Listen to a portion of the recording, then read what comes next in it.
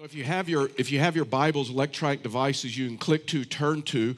If you're a type of person that likes to follow along, whether it's electronic device, an app, a phone, or tablet, whatever, or old school, you can turn to Job chapter 1, verse 6 is where we're going to start out this morning. Actually, Job chapter 1, verses 6 through 9 are like our focal passage. But as I promised you last week, I'm going to preach the whole book of Job. Job is like 42 chapters. And so I've entitled this message, and I'm going to tell you where this message started. It started in my heart 40 years ago. And so let me tell you the title of this message, and then we're going to walk through this together this morning. The title of this message is a legitimate question. Will a man or a woman, will a person serve God for nothing? And let me tell you where this sermon started. It started in my heart like 40 years ago. I was at a church in Houston, Texas. We had this guest preacher coming in. His name is Ron Dunn. He had a global ministry. He was a big deal in those days. He had this huge ministry. God was using Ron in a lot of ways. 6 months before he came to our church to speak, his oldest son, Ronnie, committed suicide. And 6 months later, he is standing in our church and he is proclaiming the gospel. And we're watching this man, look at this man, saying, how is this man still standing, walking through the suffering that he's walking through? And how is he still in all of those things? We had all of those emotions.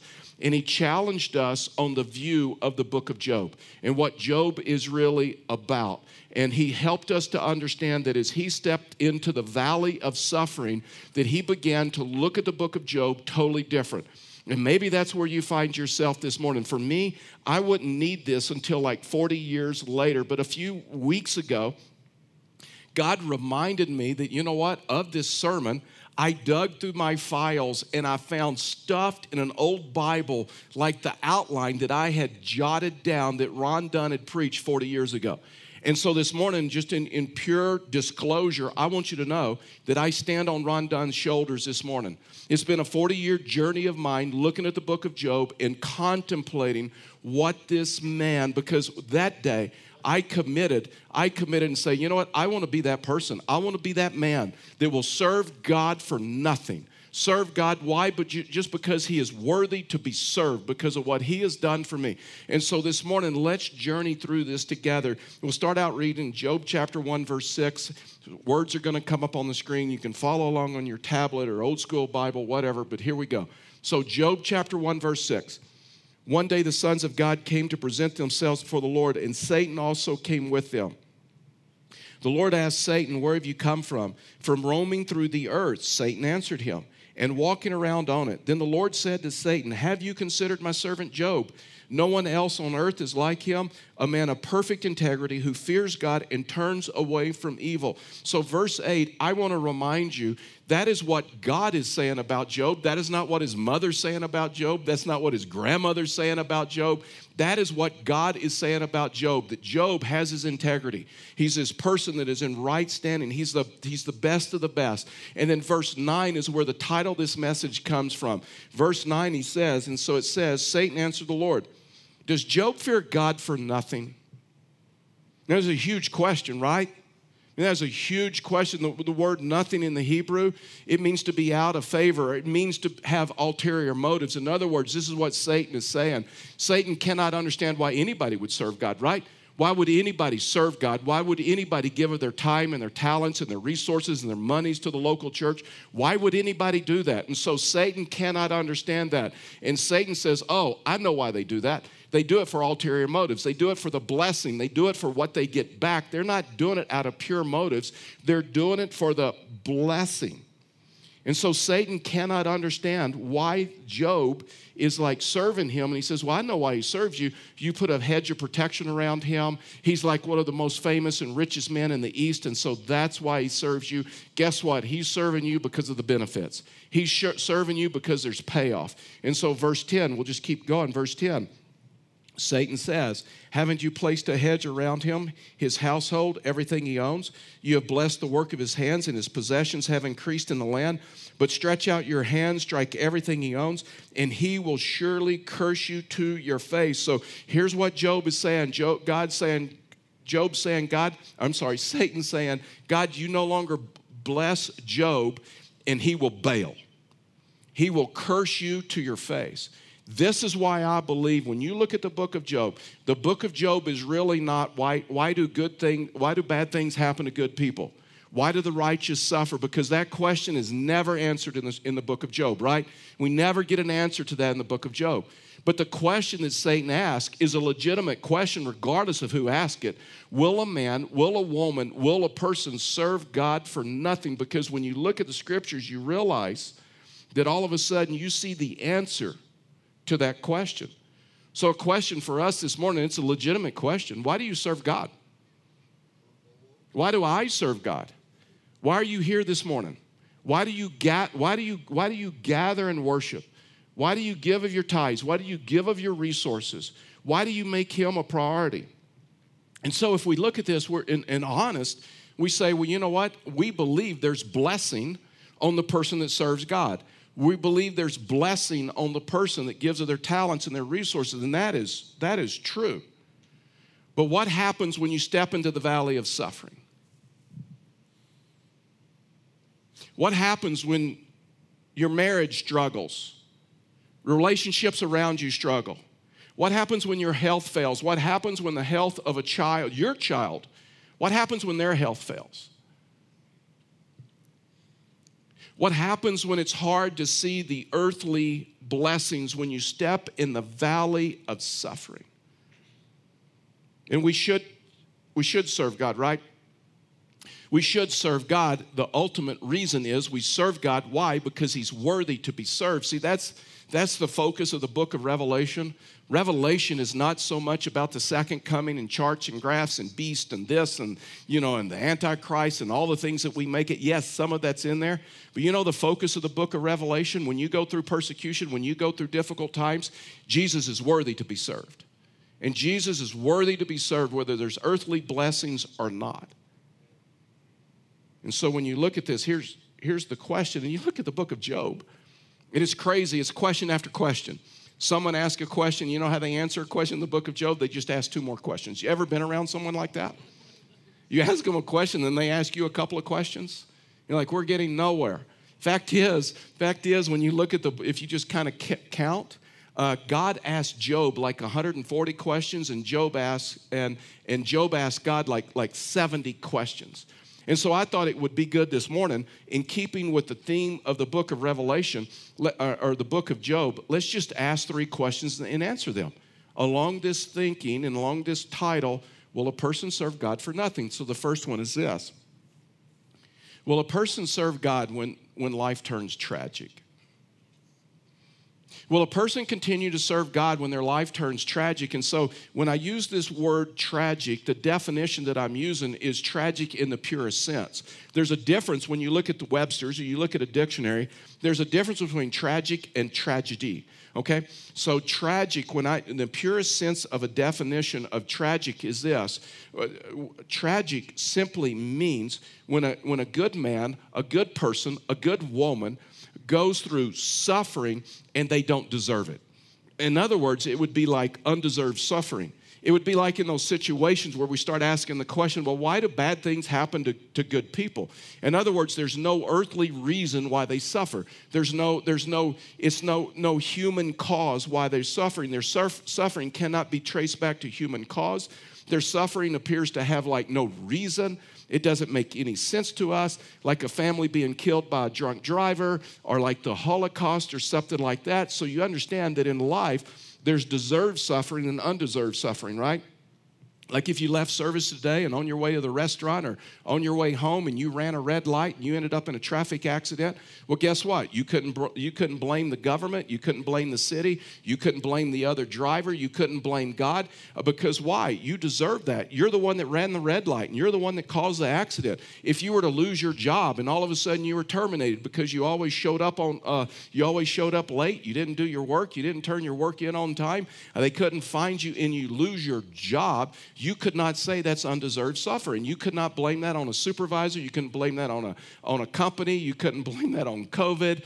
You couldn't blame that on a coworker. Why? Because you caused that. So the suffering that I'm talking about this morning, the suffering of Job, is like there was no human reason. You couldn't trace back to human reason why he was going through this. So I just want to be clear this morning. I'm talking about undeserved suffering. So verse 12.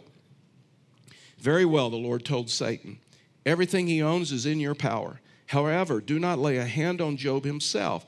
So Satan left the Lord's presence, and one day when Job's sons and daughters were eating and drinking wine in their oldest brother's house, a messenger came to Job and reported, "While the oxen were plowing and the donkeys were grazing nearby, the Sabaeans swooped down and took them away.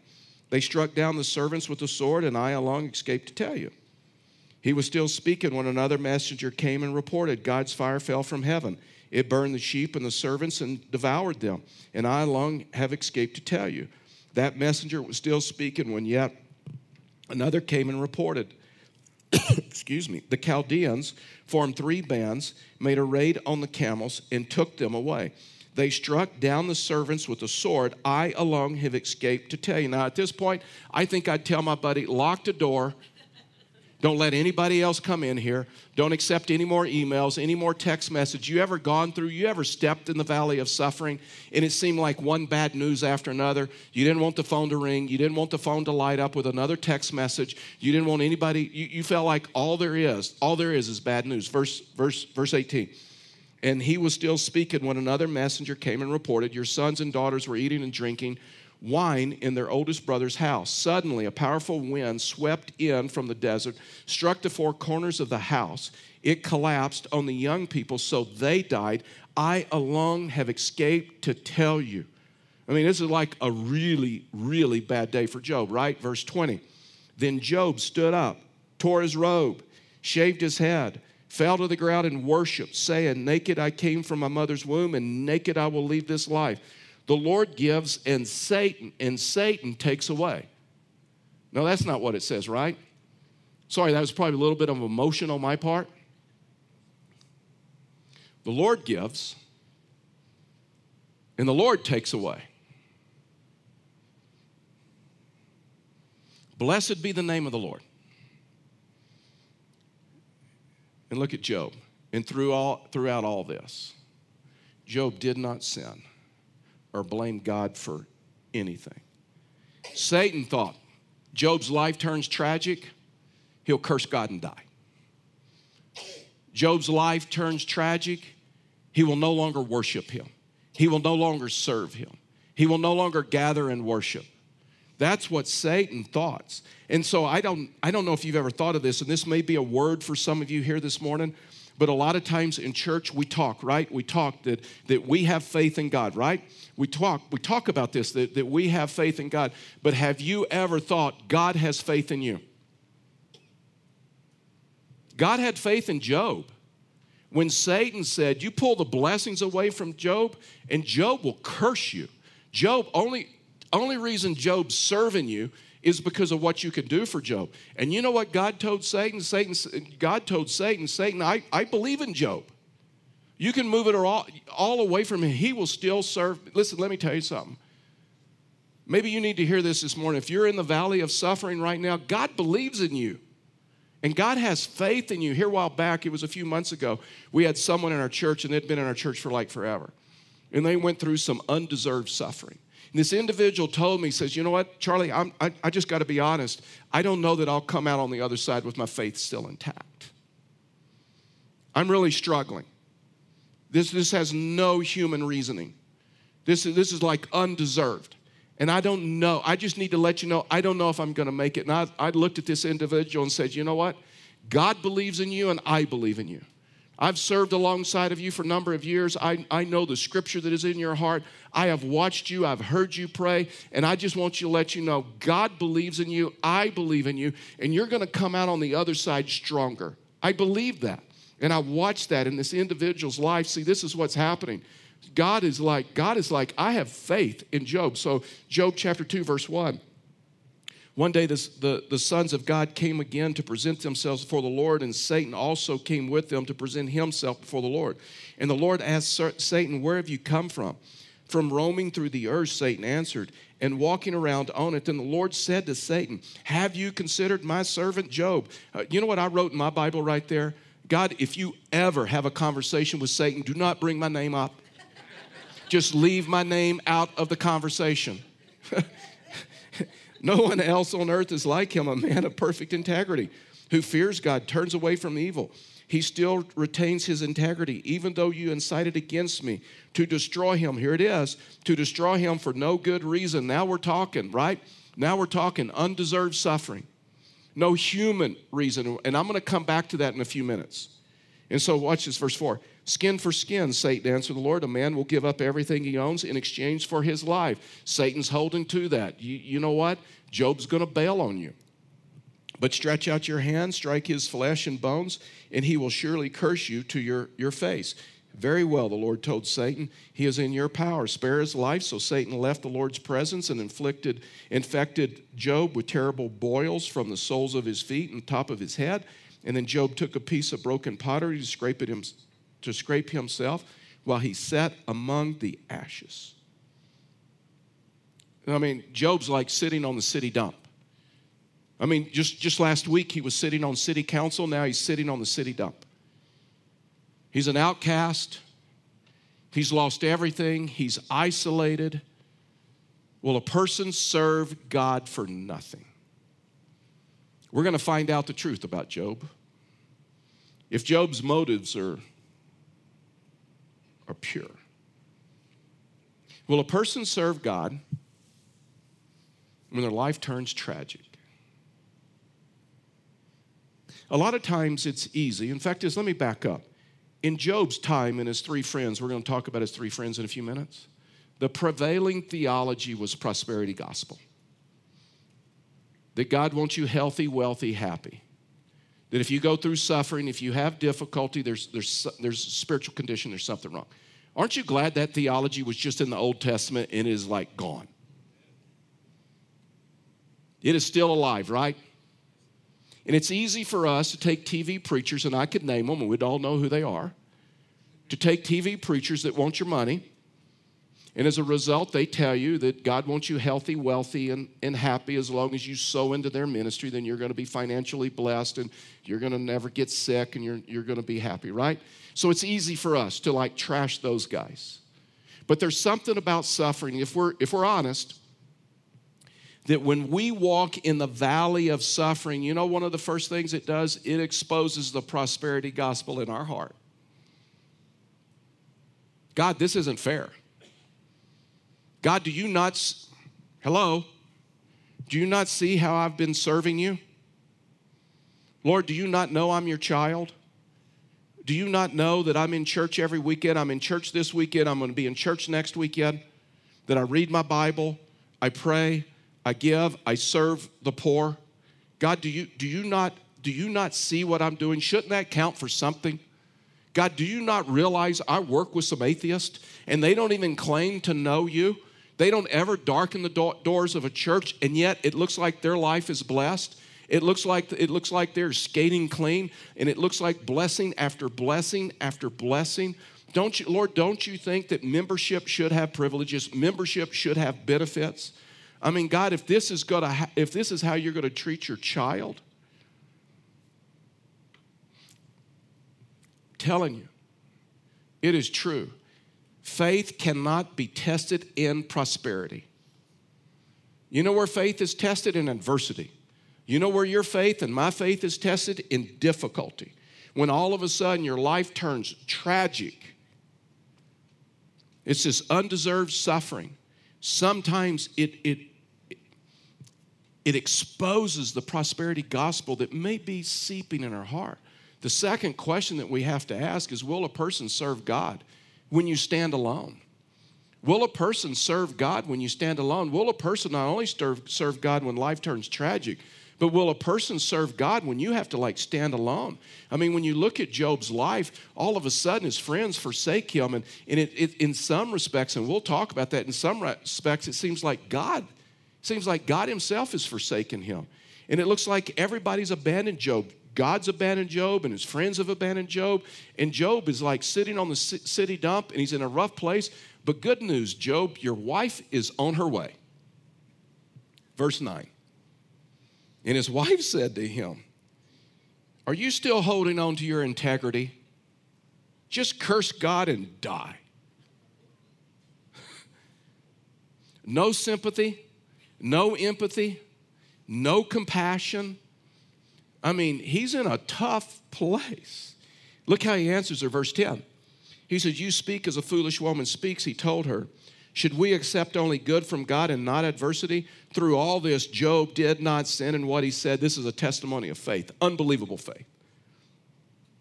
Don't worry, Job. Your 3 friends are on their way. I mean, your 3 buddies that you've been in a life group with, and you've opened up the scrolls together, and you've worshiped together, you've prayed together, you've served together, you've done life together. You've been in their home, they've been in your home. I mean, Job, good news. Your 3 closest buddies, they're on their way. Verse 11. Now when Job's 3 friends, Eliphaz, the Temanite, Bildad, the Shuhite, Zophar, the Naamathite. I wish this had happened in Texas. It'd be so much easier to read these names. Joe Bob, Billy Bob, Bubba, Betty Sue. Right? It'd just be so much easier. Heard about all the adversity that had happened to him. Each of them came from his home. They met together to go. So they met together and they may have prayed together. They said, this is how we're going to attack this. And sympathize with him and comfort him.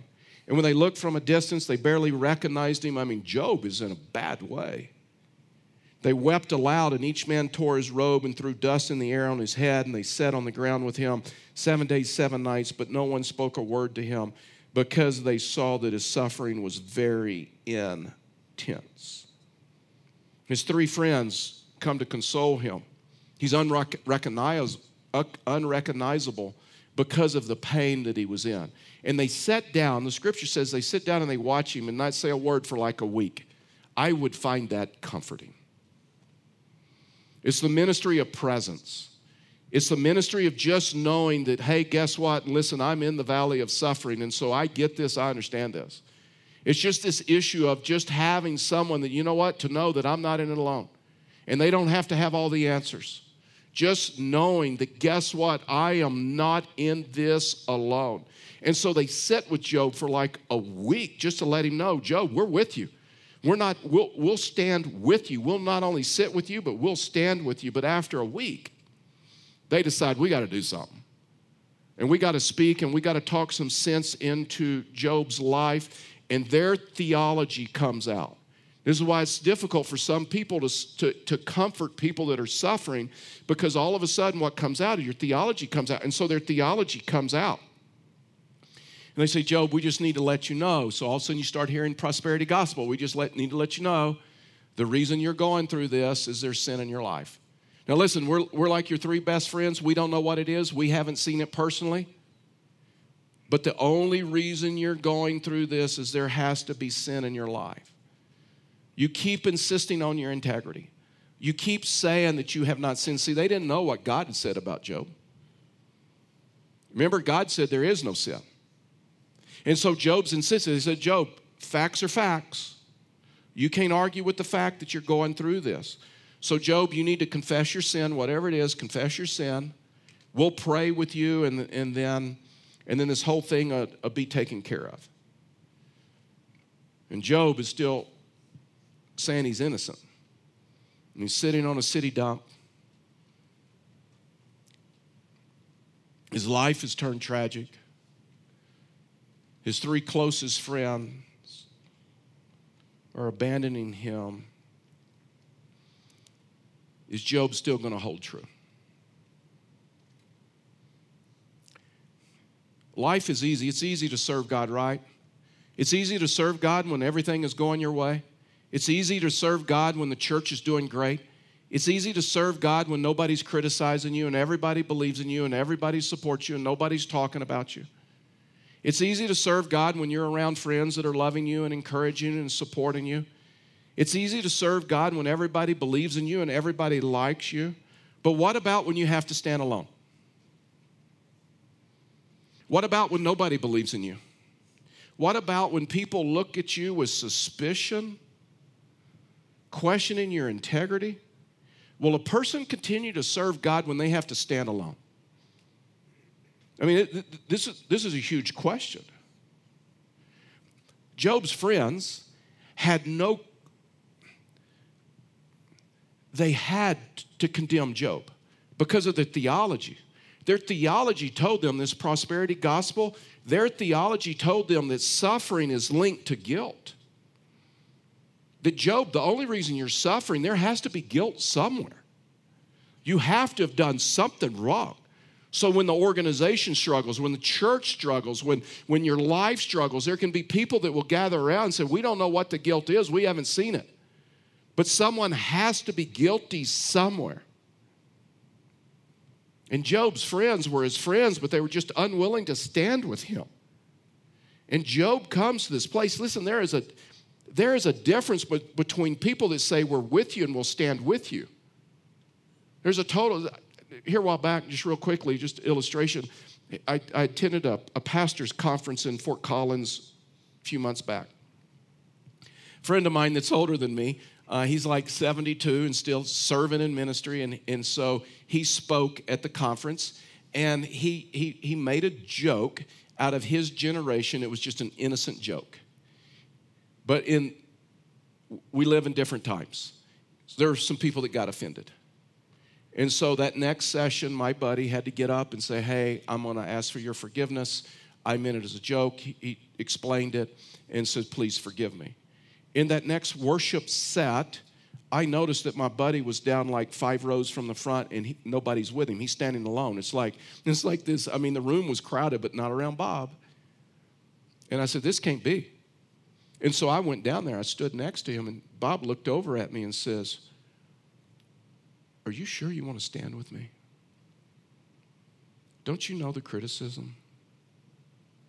Job is standing in a room alone, and even his friends won't stand with him. Job makes the mistake at the end of chapter 3. He gets transparent and honest with his buddies, and so I'm just going to let you know. If you go into the valley of suffering, you need to be careful. You need to be careful who you're transparent and honest with, and you let them know all of your emotion. You better know you can trust them. In Job chapter 3, Job comes to this place and says, well, you know what, guys? I did always have fear that this would happen in my life. I did have some fear that I would lose everything. And they go, aha, that's it, Job.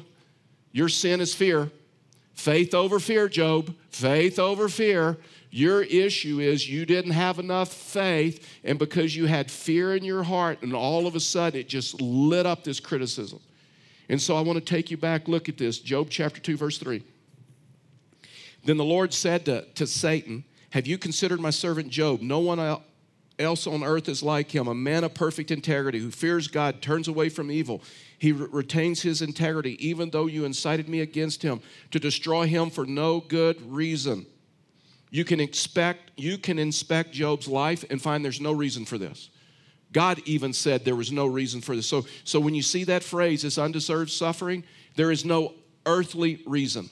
From a human perspective, we can't make sense of this, and Job is having to stand alone. Listen, let me tell you, when you go through suffering, 3 things will happen in your life. First thing is you will feel isolated. You will totally feel isolated because there'll be a lot of people that cannot even understand your emotions and what you're going through. It will also isolate you because you will look at other people and say, you know what, everybody else is blessed but me. Everybody else's life is working out but mine. It will isolate you.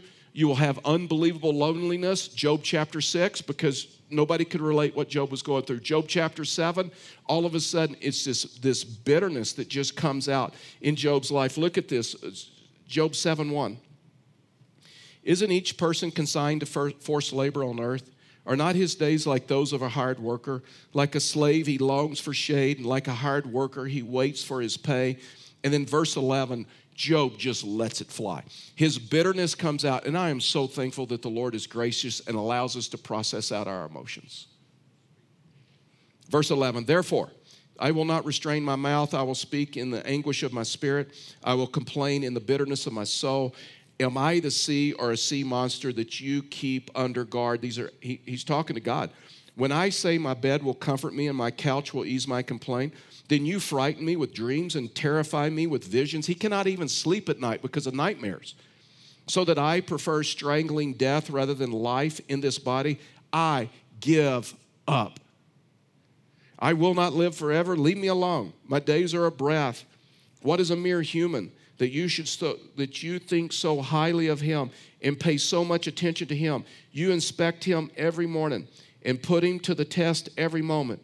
Will you ever look away from me or leave me alone long enough to swallow? If I have sinned, what have I done for you, watcher of humanity?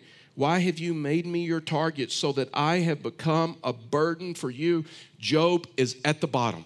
The last question that we have to answer this morning is, will a person serve God when God is silent?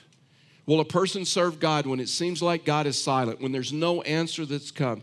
This may be the most difficult one that Job had, that it seemed like it got to the point that Job was silent, and God is not explaining some things to Job. God is not giving Job answers. God is not talking to him and helping him process this. And Job is thinking, God, if you just give me a reason, I'll be able to understand and accept it. Aren't we like that? That if someone asks us to do something that we don't want to do or something that we don't like, don't we think, if you could just give me a reason, it would make it easier, right?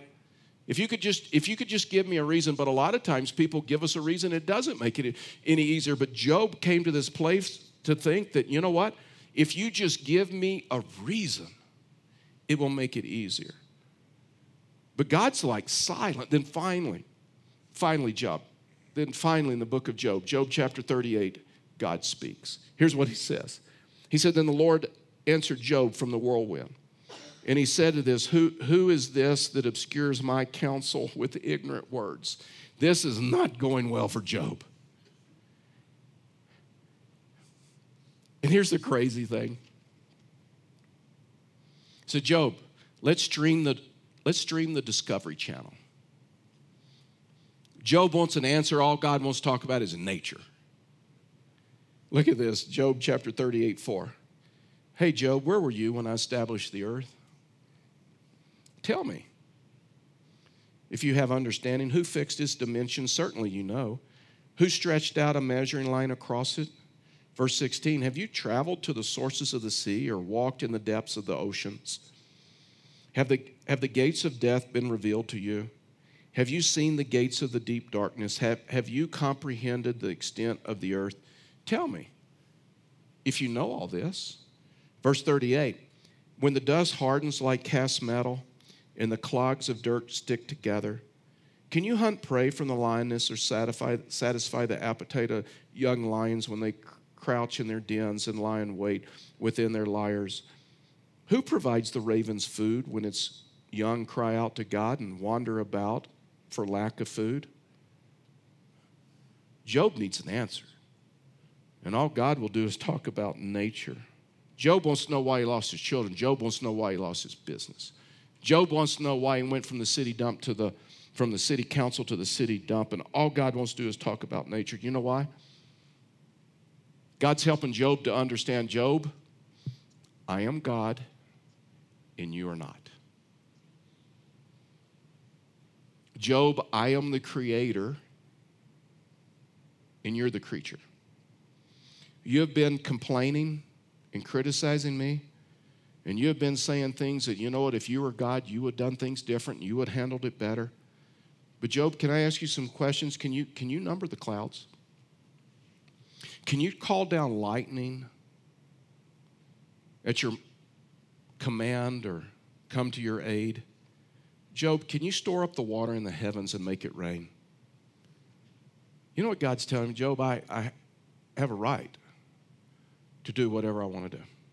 Can I just tell you, after entering the valley of suffering, that's the first hurdle that we all have to jump over. Does God have a right to do whatever he does?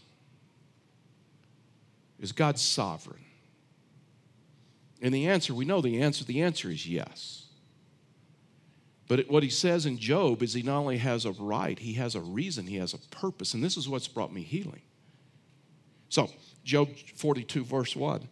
Then Job replied to the Lord, I know that you can do anything and no plan of yours can be thwarted. So circle that word like plan. Job finally acknowledged, God, you're sovereign. God, I may not understand it. I may not know the reason, but you have a plan. And guess what? No man can keep your plan from happening. And so you say, Charlie, what's the reason? I don't know. But it's enough to say that, you know what, I may not know the reason, but God has a purpose and God has a plan. And God is sovereign and God is in control. And that gives me comfort that my life is not in the hands of chance. My life is not in the hands of someone sitting up in heaven and shooting craps. My life is not in the hands of chance, but is in the hands of God. And God has a purpose behind it. And everything that happens in my life and everything that happens in your life is according to His purpose and according to His plan. See, this is what gives me security and confidence. If I didn't believe that, if you didn't believe that, then why not just, if you believe that your life is up to chance, then why not drown yourself in the bottle? Why not take a handful of pills? Why not take your life? Why not live an immoral life like wheels off if this is all there is? But there's a reason and there's a purpose, and Job lives and dies. Never knows a reason. And then watch this. We're going to end with this. Job chapter 42:10. After Job prayed for his friends, the Lord restored his fortunes and doubled his previous possessions. That's a pretty good deal, right? And then we'll just read this, verse 12. Watch this. So the Lord blessed the last part of Job's life more than the first. He owned 14,000 sheep and goats, so we know the story. He started out with 7,000. He now has 14,000. So far, so good. 6,000 camels. He started out with 3,000. He now has 6,000. So far, so good. 1,000 yoke of oxen. Started out with 500. Ends up with 1,000 yoke of oxen. And 1,000 female donkeys. Started out with 500 female donkeys. He now has 1,000 female donkeys. And then verse 13. He also had 7 sons, 3 daughters. Wait a minute, he started out with 7 sons, 3 daughters. Is that what your Bible's, did we type that wrong? Everything doubled except for the kids. Shouldn't it read he had 14 sons, 6 daughters? I mean, he started out with 10. Should he end up with 20?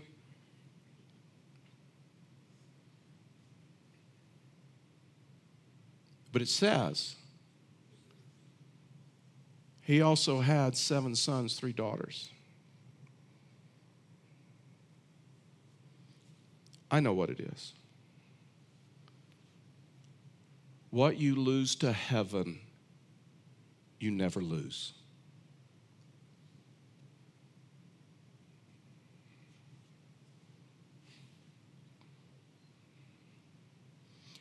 What you lose to heaven, the sovereignty of God. What you lose to heaven, what I lose to heaven, you never lose. Job ended up with 20 kids. 7 sons on earth, 7 sons in heaven. 3 daughters on earth, 3 daughters in heaven.